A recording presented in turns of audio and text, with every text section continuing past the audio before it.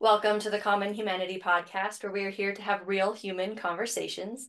Today, my guest is Ollie Blanco. She is someone who I met in 2020 via Instagram, um, and was one of the people who sort of welcomed me into the poetry community that I did not know existed, and then just like wrapped their loving poetic arms around me and kind of gave me the courage and the push to start actually saying, like speaking my poems out loud to people by hosting open mics and things on Instagram.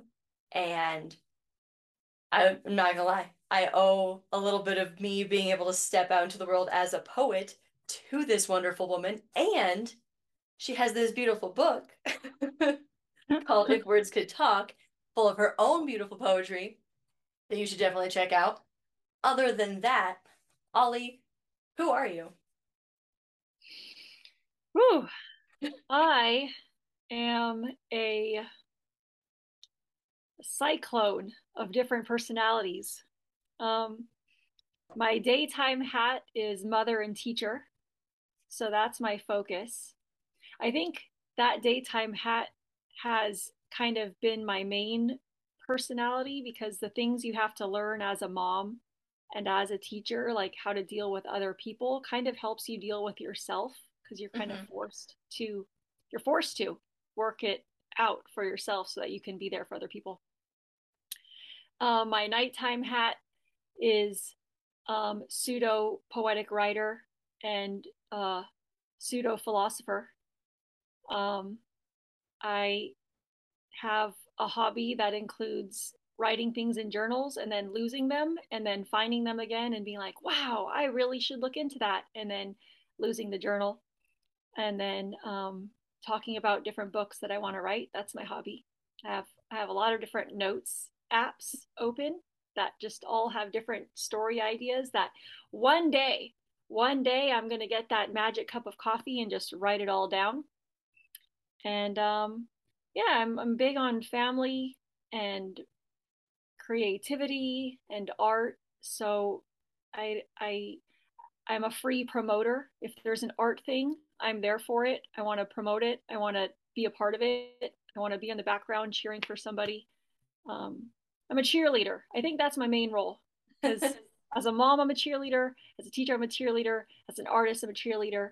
I'm a cheerleader, and I'm okay with it because you kind of have to cheer for yourself in order to cheer for others, and Yeah. in the business of it. I really like first what you said about being a mom and a teacher being that main piece of your personality right now because you've had to, well, not had to learn, I had to learn, but it gave you the opportunity to learn how to take care of yourself and what you need because to care for others, you have to learn to care for yourself. And I think that is a beautiful sentiment. I would, as a mom, 100% agree. Like, I probably learned way more from my kids than they ever learned from me. So, For sure. um, I did not know you were a teacher. What do you teach? So I work in a charter school and I'm a K-1 teacher. So it's kind of everything, right? Numbers and clouds and Apple cycles and everything. Um, I love it. Kindergartners tell you everything they're thinking. If they don't Hmm. like you, they don't sugarcoat it. I just love it. I'm a fan. We vibe because I need that directness. I don't need like with grown-ups, you don't know like what their ulterior motive is. You don't know what they're really feeling and how they're filtering what they're thinking. But with kids, they're just like, your socks are ugly. And you're like, ooh, thank you for your feedback, but I appreciate honesty. Like in the world, it's hard to get like real honesty sometimes, and I appreciate that. You're not, I've spoken to another teacher on here recently, and she had the same thing to say about kids in the early education in the primary that They don't sugarcoat things, and that's why she likes them. Because if you want blunt honesty, like the ages between like 4 and 6 or 7, that's like the prime time. Like they don't Hmm. even know really how to lie at that point in time, and they don't even care. Because, and I think one of the beautiful things about it is like they'll tell you you have ugly socks, but they won't do it to be mean. Like when you Right. grow up, right? People will intentionally say something mean to you because they want a reaction. When you're talking to little kids, they're just like, I don't like your socks. Like Hmm. you're cool, but your socks are gross. Yeah. And you're right. That is just a beautiful, like the essence of childhood that they haven't learned to be deceptive yet. And And they're natural poets. Like they understand the abstract and they don't try to conceptualize everything like we do, right? Like one of my students was like, "How old are you?" And I was like, "Ooh, how old do you think I am?" She's like, "You look as young as a pig." Okay. Yeah. Totes, young as a pig. I I don't know how to I love it. Thank you. Like, but as a grown up, your mind wants to like unpack that, but as a child they're like, you look as young as a pig, and it makes sense in yeah. the abstract. I'm a fan. Yeah, I was actually surprised. I have a first grader and they're doing a poetry unit. And there's a part of me that's just like, oh God, what kind of poems are going to come out of first graders? I remember my poems from fourth grade, and like there are some where I'm just like, that's pretty impressive for a 10-year-old. And there's some where I'm just like, oh man, I would like to bury that forever. No one can ever see it. Um, but yeah, that you make a good point that that abstract thinking and just the perspective that they have in the world. I think they see the world poetically, right? Because they don't have to sugarcoat things because the world is still innocent to them for the most part, right? And as an adult, we have all of this stuff that weighs down on us. And so we look at like for me, I look at every situation of like going through all the dangers that could be involved and the choices that I'm going to make and what the consequences of the choices are going to be. And my kid will just climb up to the top of whatever highest thing is and he'll be like, watch me. And I'm just like, please don't. Like, we made a rule. He can't break another bone for 3 more years. And so when he climbs to really high things, I'm like, remember, you're not allowed to break any more bones. Because now, right now, we're averaging every 3 years. So I'm like, 3 more years, so you break another bone. So, um, yeah. So what have you, okay, so I guess how long have you been a teacher?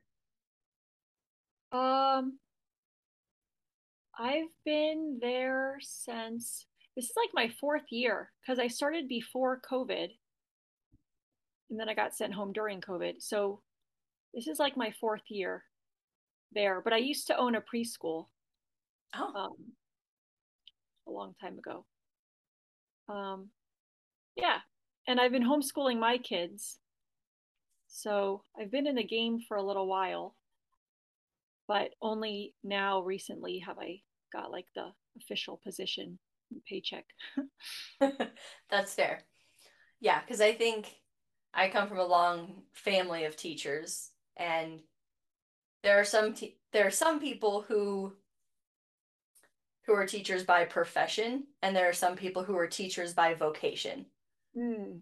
And like my mom is like, what am I going to do when I retire? Like, you're going to teach something because you are a teacher. Like, even if you don't have the title or whatever in a district, that's who you are. Like, that is like your entire being is made up of learning and educating others. And first of all, I also get that vibe from you. So, That's super fair. yeah. Um, what do you think was like what do you think was the thing that made you go, you know what, I want to educate young minds? Because if you had a preschool and you do K1 now, you're in like the early childhood education portion of it, and which are the most important developmental years for kids. But they're also really fun. So what, like, do you remember what was the thing that you're like, this is what I'm gonna do? I do. It started because my kids entered grade school. So prior to that, I wasn't really planning on getting into education. But when my kids entered grade school, I needed a I needed a safe place for them to learn. And Mm-hmm. at the time in our lives where we were in, the safest place for them to learn was in like a homeschool type program. And then they moved to this charter school and they had PE in the morning. And for some reason, there was like a sub Mm-hmm. that was there for a while. And he was like trying to teach PE. And he was like 90 years old, this old man. Like, yay, you for doing substitute teaching work. But this poor guy was not cutting it in PE. And so I was doing a drop off. I was dropping off my own kids, and I'm seeing this guy like hobble over to the PE, and I was like, this guy, like go you, but you can't run with the kids like physically. So I kind of just said, hey, I've seen PE happen before. How about if I run them around and you can just like supervise with your little whistle? And I did. So we ran around the chairs and the cones and we did the little high knees and we were doing all this stuff. And it was so great. And then, so every PE time, every morning period of PE, I was just like showing up and I was like, okay, let's do it again today. Oh, what are we doing today? Oh, we're doing soccer balls today. And I was just always there. And then people started to notice, like, do you work here? Or are you just like, what are you doing here? And I was like, well, I just kind of volunteered during PE because Mr. Whatever can't run around the laps. And then from there, I started working in one of the other classrooms, which was a writing class. And these kids in this class were writing their stories and then publishing their stories online and then getting a book in the mail of Mm-hmm. like their little collective stories. And it was the coolest thing I had ever seen. Like, I didn't have that when I was little, some way to publish a book and get it a hardcover mailed to your house. And I just loved it. And I just remember like walking around the classroom and kids are like, Miss A, Miss A, like just, and then we would be dividing between groups, and this teacher would be in this group, and I would have this group, and they wanted to be on my team. Like, I want to be in her group, and it would be fun, and we'd be playing games and writing these wild stories. And I was like, dude, this is legit. Like, and then like the next semester, they created a position for me. So that just was a happy coincidence. But like, even if they didn't, like, this is how you want to spend your day, like we're writing together, everybody's happy, we're having our snacks. Like, it's just fun. Like, of course, we're Yeah. learning, but like, what a better way to learn than to experience and to play and to cooperate, and to create. Like, could I be a teacher where we're just sitting down and reading a textbook? Maybe if I had to, but that's not my vibe. Yeah. Like, I would rather take them on a walk around the grounds and look for hummingbirds or owl pellets or whatever. Like, I just so yeah, but that one semester of like being in the class and running around the chairs, and I was like, this is the best money I've ever made, and this is what I want to do. This is what I need to do. And even if they fired me, I'd still go through the district and come as a volunteer because I love it. That is, first of all, it gives me hope because there's so I mean, like I said, I come from a long family of teachers. I have lots of friends who are teachers, and there are a lot of teachers who are very burnt out, Yeah. and rightfully so, because there's a lot of work that needs to be done in our education system. Yes. I But agree with that. um hearing you and your with your hope and your energy and your excitement still to teach, it gives me hope for the future. And I think it's also like you're the kind of teacher that kids are going to remember. So when they go to school and they're like, I want to be a teacher because I had this teacher in first grade who just instilled this love of learning in me. Because if there's one thing you can do for a kid is teach them how not just how to learn, but teach them to love learning. Because if you can build a lifelong learner, like they will be able to do whatever they want to. Mm-hmm. And that's that just makes me so happy. Me too. Okay. I want to know since I met you in open mics on the internet, um, what like how did life change for you in 2020? And were those the open mics and stuff that you were doing, were those things that you were doing previous to that, or was that a we're all locked in our houses and we should reach out to the world sort of thing? That was definitely not something I was doing before. So for me in my personal life, I am such a private person. Like I don't do social media. I barely text back. Like I am not trying to live on my phone, and I like make conscious decisions to like avoid the phone. Mm-hmm. But with 2020, everything shut down, right? And I was knowing that I was going to put out a book because 2020, aside from COVID, was a shit show for me. Okay. And it was just like one terrible thing after the other. So I was like, in 2020, I was like, I'm writing a book and I'm going to put it out in the world and I'm going to just put all my business out there. I had already decided that before the COVID stuff. But my friend was like, well, who's going to buy this book? Nobody knows who you are outside of your children. Like, you're not on any media. Like, how are you going to get the word out there? And I was like, I don't know. I'll, make flyers. I don't know, put a flyer in the library. He's like, you don't even have an online portfolio of your work. Like, so he's basically saying, I need a medium to put this book out. And I was like, oh, I don't know. I don't really want a social media. So I fought it. I fought it hard.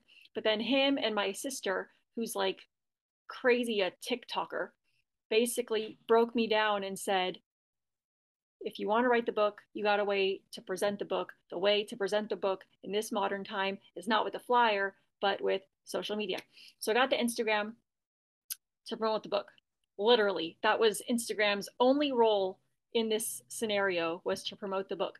I accidentally like met people, and I was not expecting that because in my mind, the internet was just full of scary weirdos that are like typing death letters in their mama's basement. Like I didn't imagine real life people, like normal people like me, just out there being nice, just for no reason, just saying, hey, I like your poem. Why? What do you want from me? Like, I wasn't expecting that. That was so new to me. And then and then I knew that open mics like existed, but I had never been to one in real life because I've been momming all this time and I have no free time. So then I got like on my feed, it was like virtual open mic. And I was like, oh, that's interesting. I wonder like what you do there. Is it on your phone? Like, and I signed up, not even knowing really how it was going to go. And it was through the Poetry Lounge, which is based in LA, and they wrote me and they're like, oh, you're in, you have 3 minutes, be ready at 8 o'clock. And I was like, oh my God, what do I do? Like, I wasn't prepared for this. Do I even have a 3 minute poem? I don't think so. So I'm literally like in my room trying to figure out what I'm going to read. But that one experience was like so amazing because I joined my first live, right? And there's like all these comments and all these hearts, and everybody's just so nice. Like, I was not ready for the welcome, community, love, support. Like I was literally blown away. Like, my heart was pounding. I was not ready for it. I had not experienced that before. I was overwhelmingly surprised and happy. And so I started doing that on Tuesdays. And then I found other ones, like, oh, we have open mic renegades on Wednesday and oh, this on Friday. And I was like, wow, this is so cool. I'm like in my room, but I'm meeting all these different people. But it was so not intentional and it was so great and I loved it. And then DPL closed for like a winter break or something. And I was like, what am I going to do? Like, there's going to be no open mics for 3 weeks. And then me and this other poet were like, we're going to make our own platform. And that's how we just did that. We were like, just one night at like 10 o'clock at night, we were like, we're going to make our own thing and we're going to have open mics. And it was honestly like I think it got a lot of people through the confinement because it felt like you were going somewhere. And for me, those open mics were the only way I would talk to other grown-ups. Like those were the only adult interactions I was having because we were all at home all day besides the food store. um I don't even remember what your question was, to be honest, but Better. but Um, yeah. it was beautiful and I so appreciate it. And it changed everything for me, that 2020 Instagram open mic lockdown period of time. Yeah. I feel like my experience was very similar. It was like I decided to make a writing page and I was just like, I just need to start sharing my poems out somewhere. And then I don't remember how I came across it. Like, because I like division. So I have like 4 Instagram accounts. So I have a personal one, which I have very few people on. I have a writing one. I have a lifting page, and I have my podcast page. And like they're all different because I like them separated in their own little lane. And even like what I follow on them, I was just like, when I want to read things, I go to my writing one because then I can go and scroll through everybody's poetry. When I go want to watch people lift weights, I go to my lifting page because then I can look at that. I don't intermingle them because then my brain goes rar. But I feel like it was this thing. I have no idea how the first one happened, but I know it was one of the ones you hosted. And I was just like, oh my God, what is this open mic thing? I've never been to a in-person open mic. And I was just like signed up for it. And I wasn't like, I'm in Wyoming. So our idea of lockdown was um do what you want and yell at the government.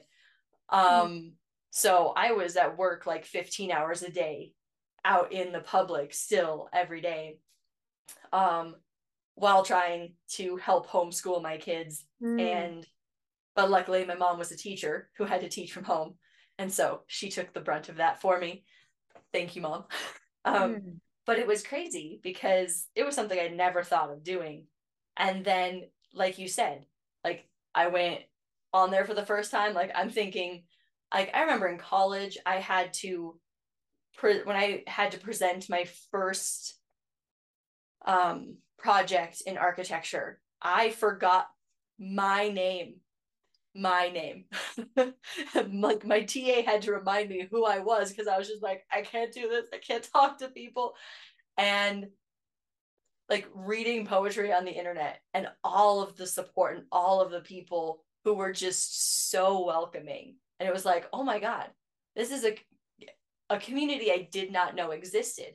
And also, again, I live in Wyoming and we're not that there's not poets here, but we're not exactly known for softer, vulnerable things around here. And so there weren't open mics in town before COVID. Like there weren't even things that got shut down. As far as I knew, they didn't even really exist. Not for poets, at least. Eventually, I like one of the local bars in town was having an open mic night for musicians. And I was like, I'm going to go to this. And Yeah. people are like, well, it's for musicians. And I'm like, technically, music is just poetry with music behind it. So it's the same thing. Like it's all poetry. And that was a whole different level of terrifying because then these are people that I could like run into somewhere in town. It's not a big town. So then I'm super duper terrified. And then So like it took the online open mic presence of that, all of that acceptingness. And then I read a poem for the first time in front of a crowd, and people clapped and wooed. And I was just like, oh my God, I'm not an outcast. I'm not like people aren't booing me. I like it was thrilling and terrifying, but thrilling. And then it was also just like moving because most of my poetry is about a lot of hard shit that I have been through, that other people have also been through. And the response that I got from people was one of the things that made me go, oh, I have to share my story. Like it's not even an option anymore. I have to I have to find a way to be vulnerable because it is helping that random stranger over there connect with their own wounds and helping them heal. So like I don't have an option. And I think that is one of like the most brilliant things about writing in general. Like it doesn't I think everything is poetry, but the ability to connect with another human being through words is so powerful. And it's just like it makes my heart want to explode. Yes. Yes. I understand that so much. And yes, I agree. It's like your soul gets fed. Mm-hmm. Like I'll read something and I'm like, "Oh my God, like I just fell in love. Like my soul is in love. Like I don't know how to explain like the swelling that I just like you get warmed up, you know?" Mm-hmm. Do you, of the things you have written, what what is a topic that you are most proud of yourself for writing about? Mm, well, I don't know if proud is the right word, but before this whole adventure, I didn't know we were allowed to like talk about anxiety or like mental health issues or like the stuff we do when we're trying to be skinny. Like, I didn't know we were allowed to say that, right? So one time I read a poem and it was kind of like, for me, it was tabooish or on the verge of being taboo because it was about my ex and our like super abusive toxic relationship. And for me, like I was like, ooh, I don't know, this is gonna be offensive to some people, you know, like I shouldn't share something like that.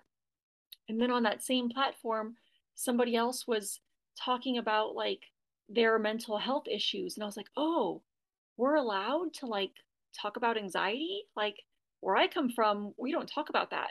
That's just something you keep quiet and you drink a glass of wine and you just pray it goes away, you know, like so for me it was very uh weird and unnatural and surreal to like vocalize about these issues that you're supposed to pretend you don't have in an effort to like look like everything's fine, you know?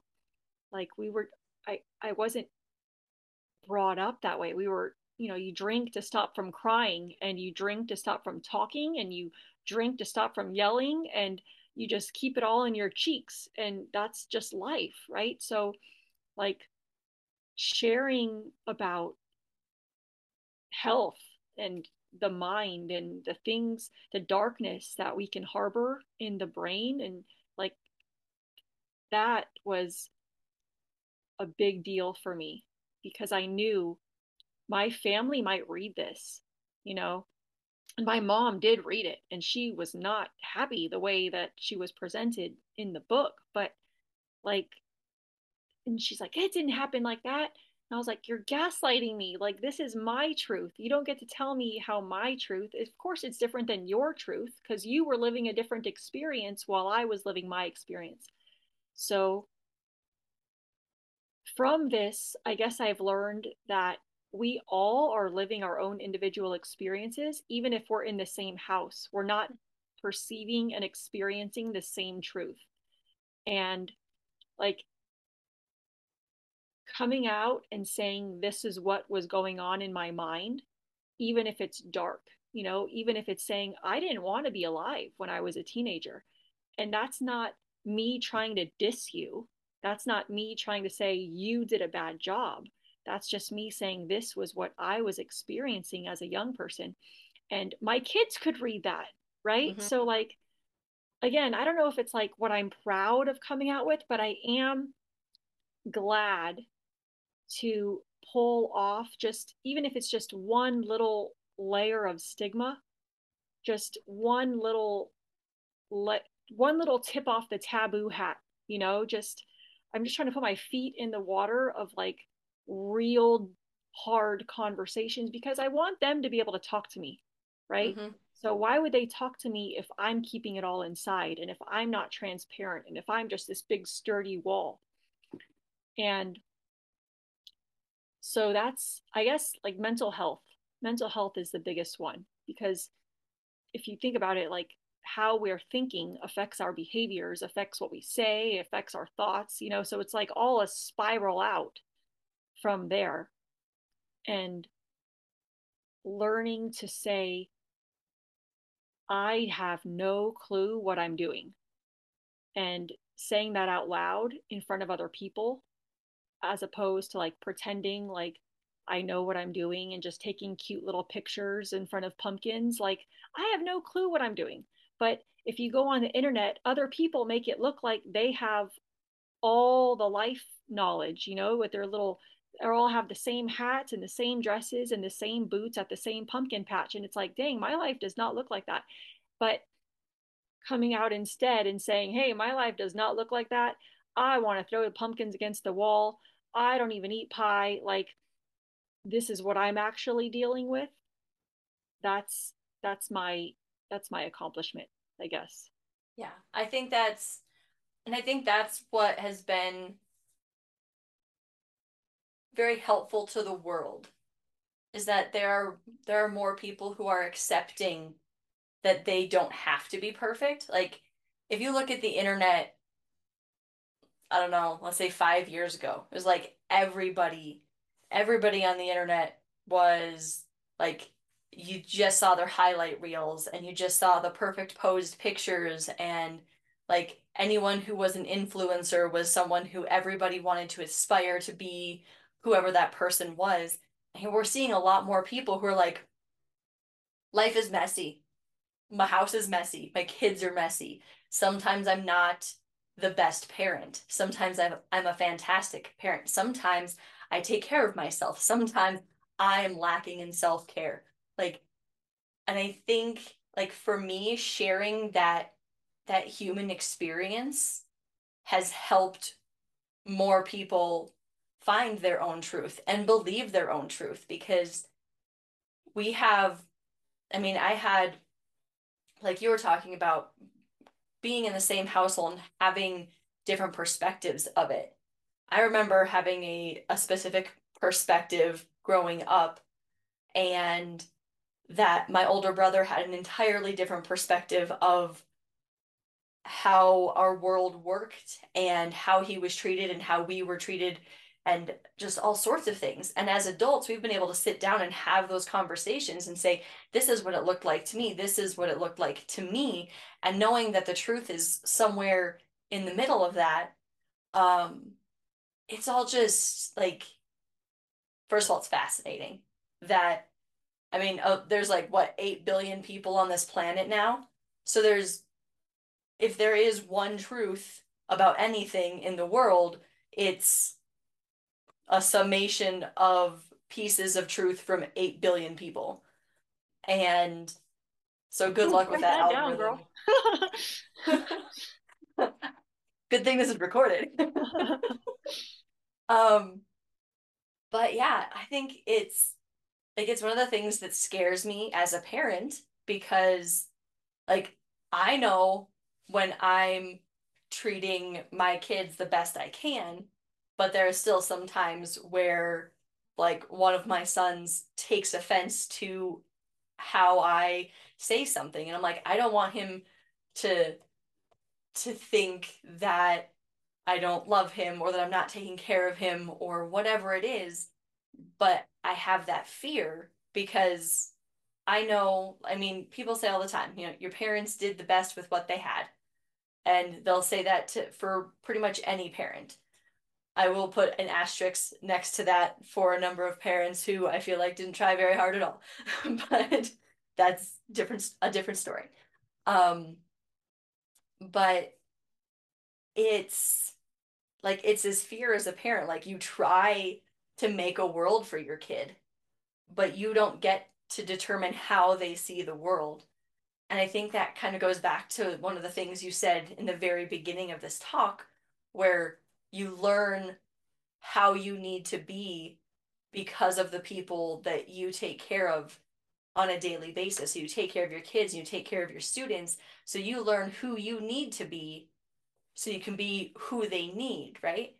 And it's it's like this forever ebb and flow of like who you are versus not even versus who you are and who you are becoming constantly like in a dance with everything that you're learning with the people. And the more people you bring into your life, the more you have to do that because humans are complicated.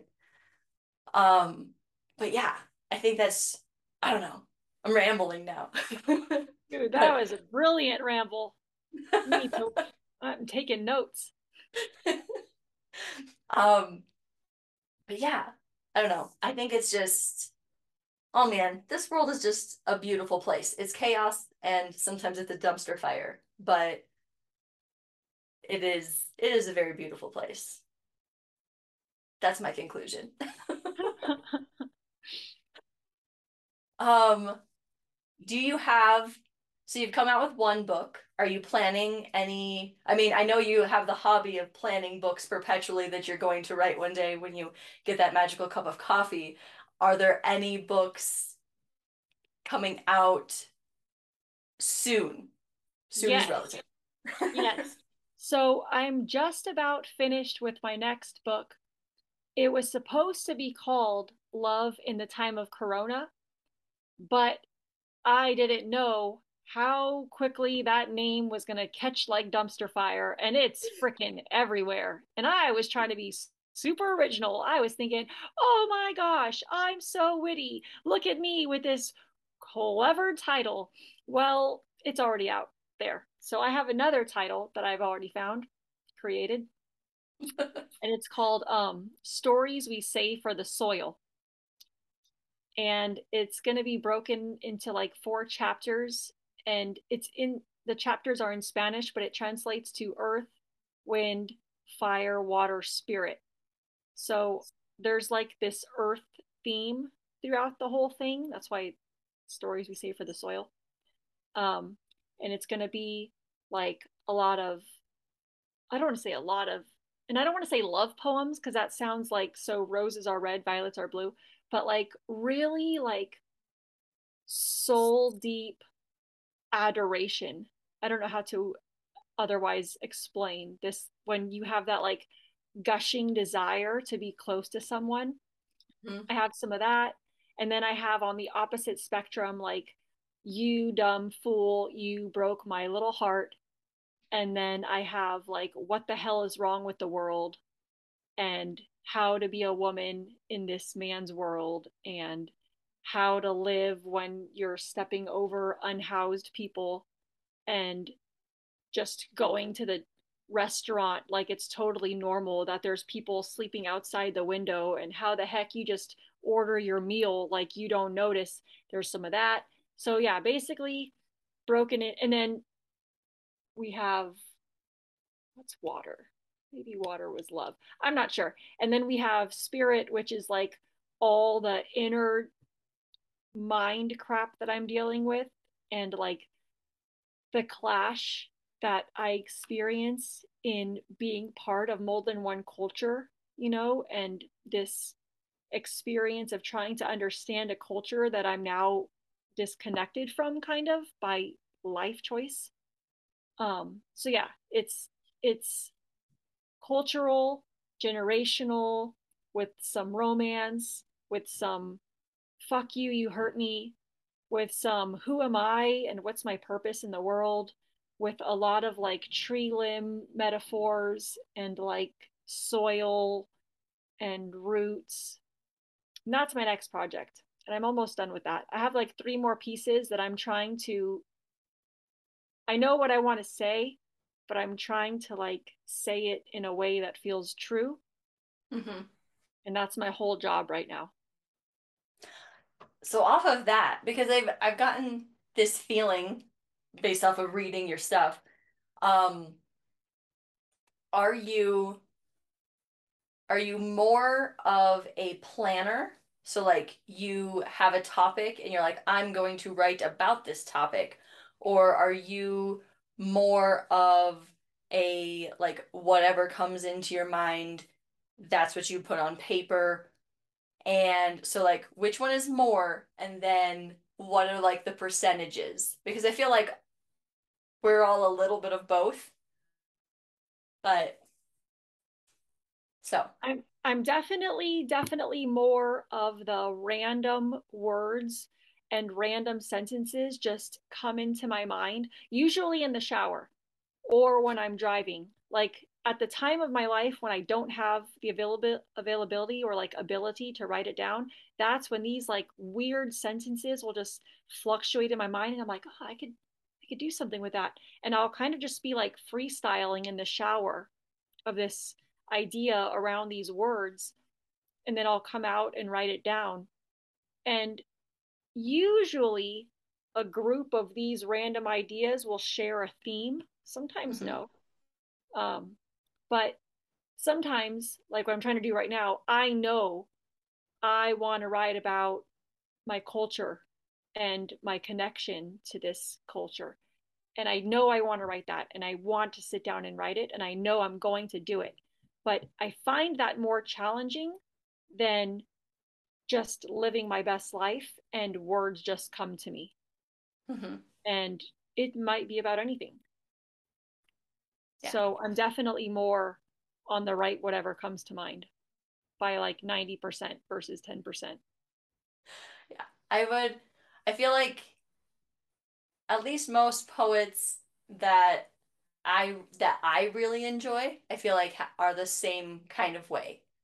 Um, I don't dislike, maybe that's not true.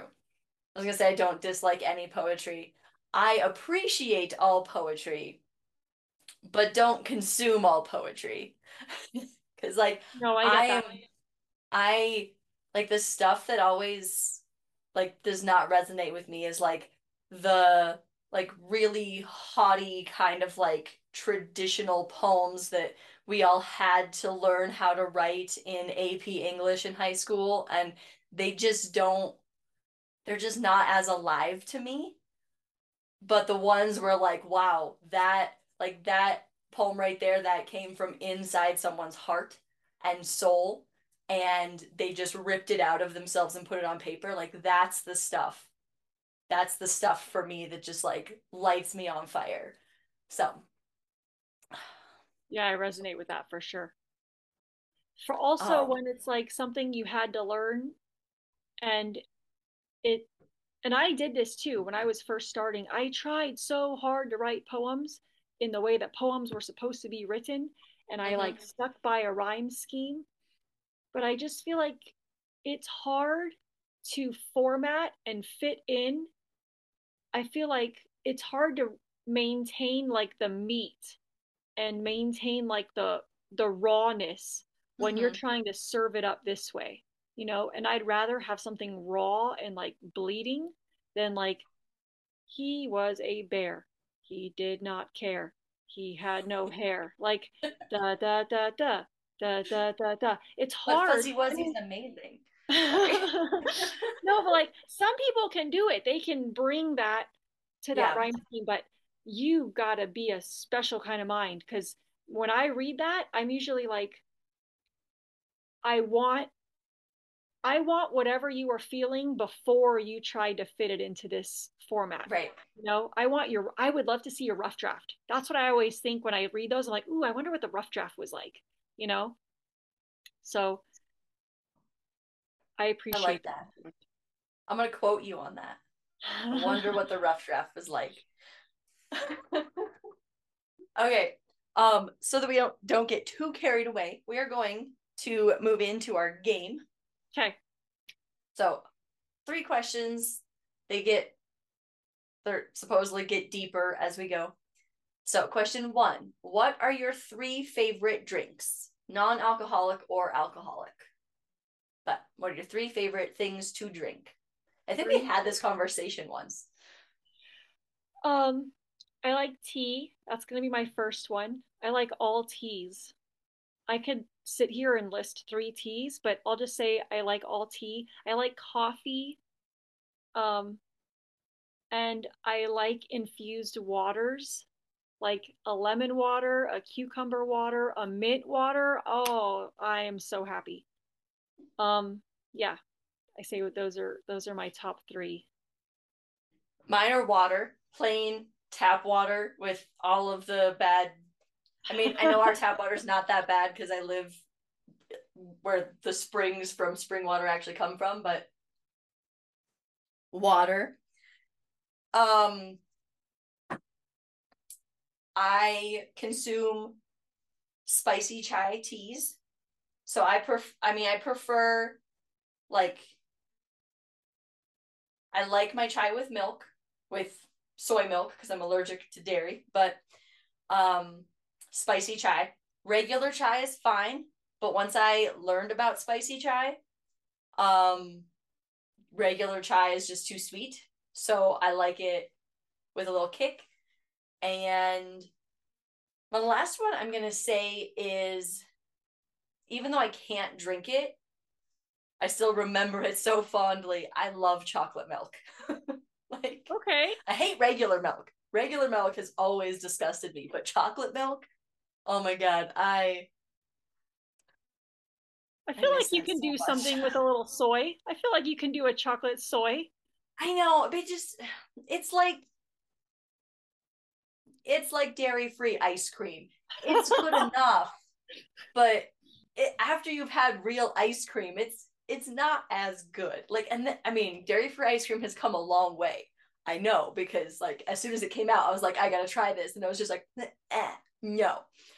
So it's come a long way in the last like 10 years, but I feel like it would be because there's like they have a silk protein milk that's dark chocolate that's pretty good. It's pretty good, but it's not chocolate milk.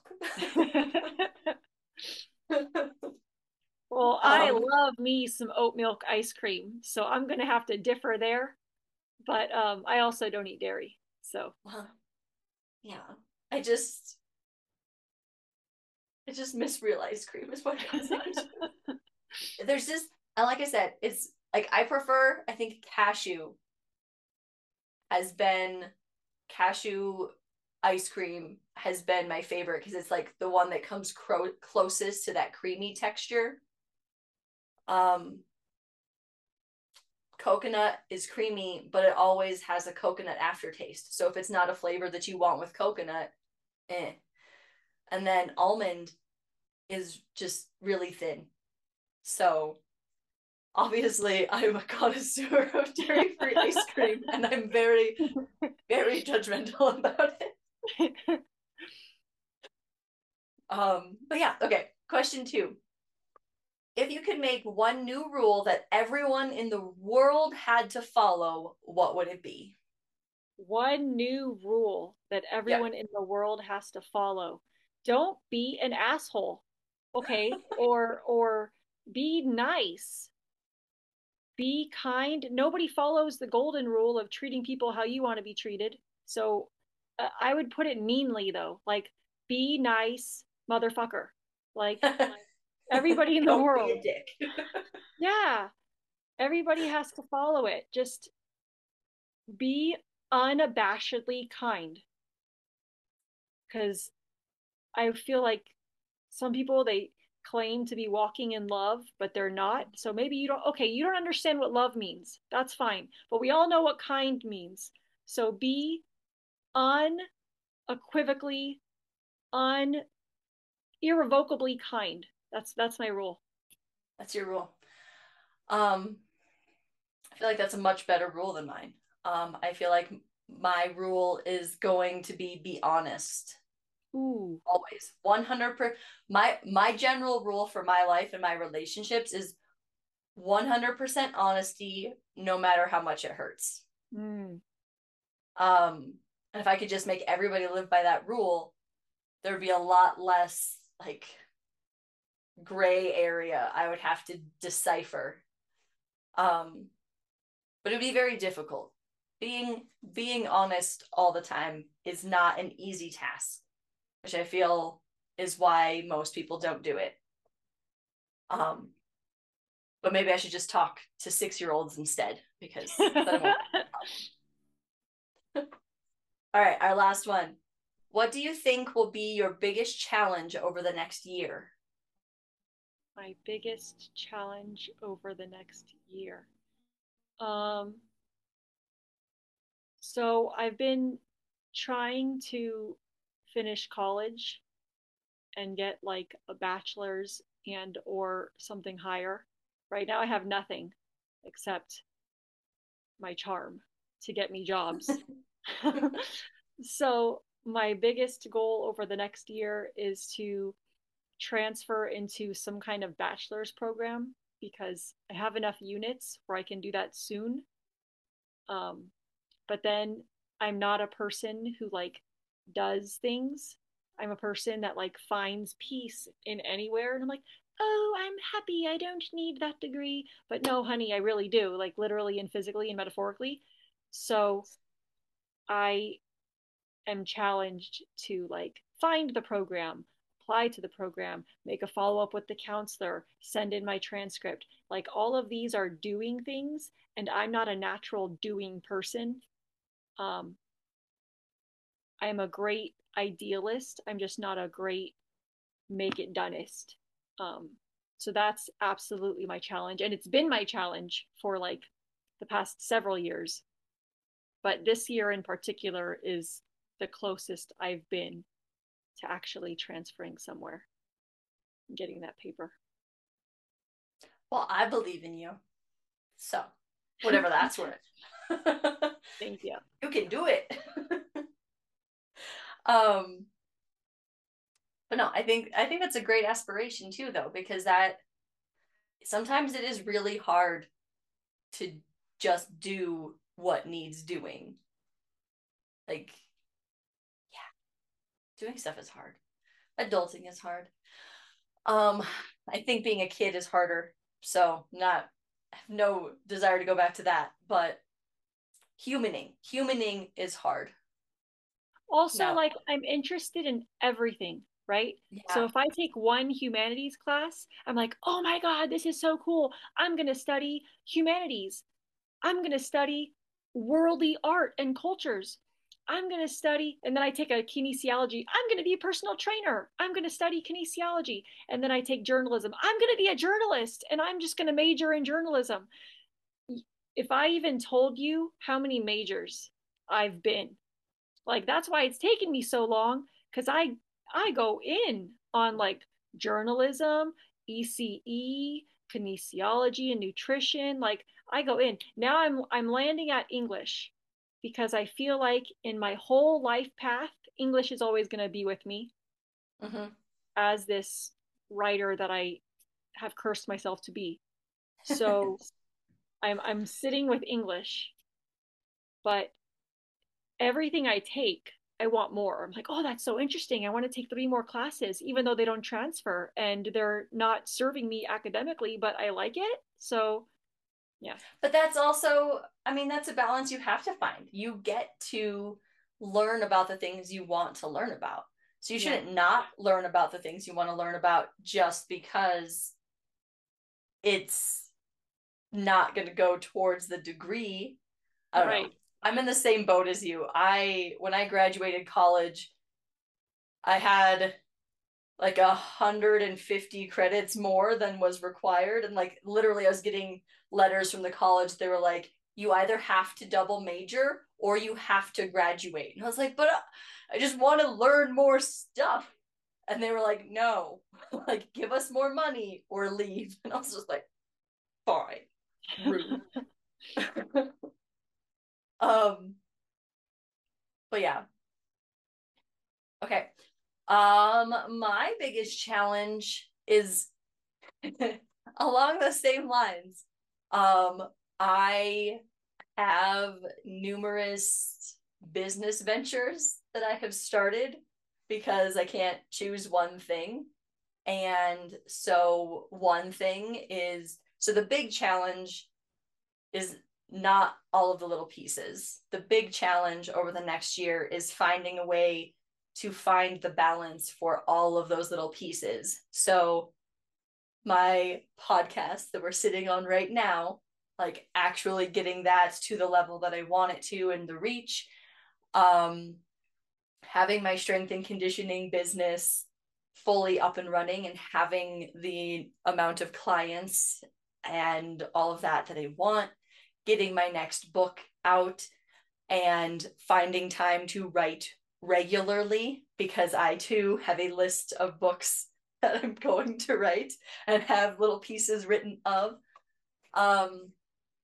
But so my challenge this year is finding the balance in all of those things, plus being a mom, plus being a daughter and a sister and a girlfriend, and figuring out how all of these things smush together in a hopefully like palatable manner, um, without becoming a workaholic again. That's that's the key. Like I don't want to work myself dead doing the things I enjoy because I'd still be dead. Yes. All right, so before we close this down, if there's one thing that you want the world to know, to hear, what is it? There's one thing I want the world to know, to hear. Um, well, my mantra lately that I've been like saying with me and the kids is that we've survived all of our bad days up until now.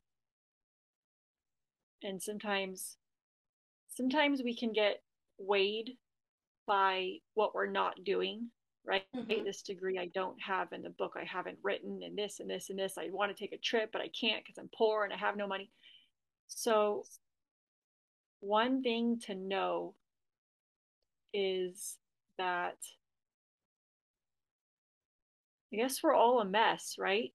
Mm-hmm. But we've made it this far.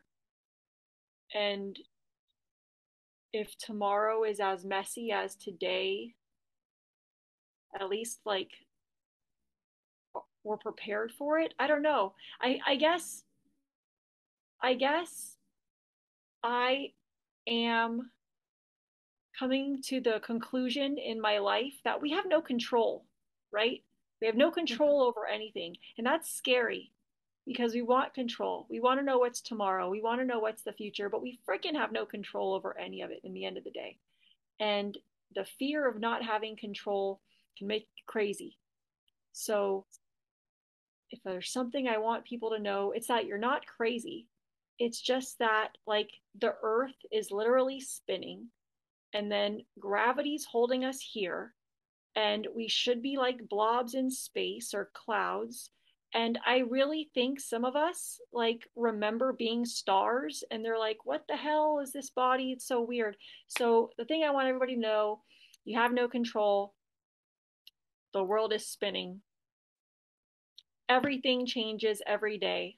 Everything you know today might be wrong tomorrow, and you have no control over it, and you're not crazy because a crazy person would try to make that all make sense, right?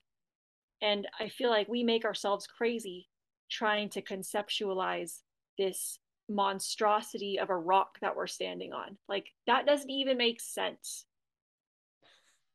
that there's like rocks and soil. Yeah. So We have no control. You're not crazy. Tomorrow's going to come. It might be a shit show. We have no control over it. Write it down and hope to get a bestseller. That's it. Beautiful. Also, that reminded me of one of my favorite quotes since I was a kid, which is insanity is a perfectly reasonable adaptation to an insane world. Yes. Yeah. Yes. So yeah. That's like what my brain brought up when you were saying all those things. I was like, yeah, no, totally reasonable. And we're not crazy. Exactly. Well, Ollie, thank you very much for joining me on the Common Humanity podcast, where we are here to have real human conversations. Thank you.